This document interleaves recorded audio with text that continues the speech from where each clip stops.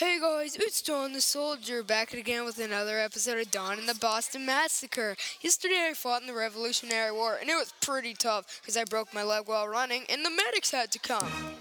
My friend Elliot sprained his right foot. I saw Elliot walk into the medical room and I said, "What happened to you, Elliot?" He said, "I sprained my right foot. It's hurting a lot." When I was in my house one day, somebody outside yelled, "Get him!"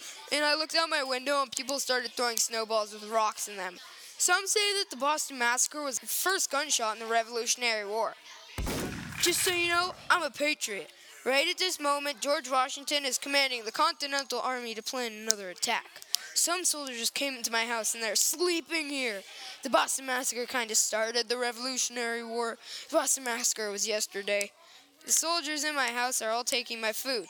When I was on the battlefield, there was so much blood, and also there were a lot of people dead.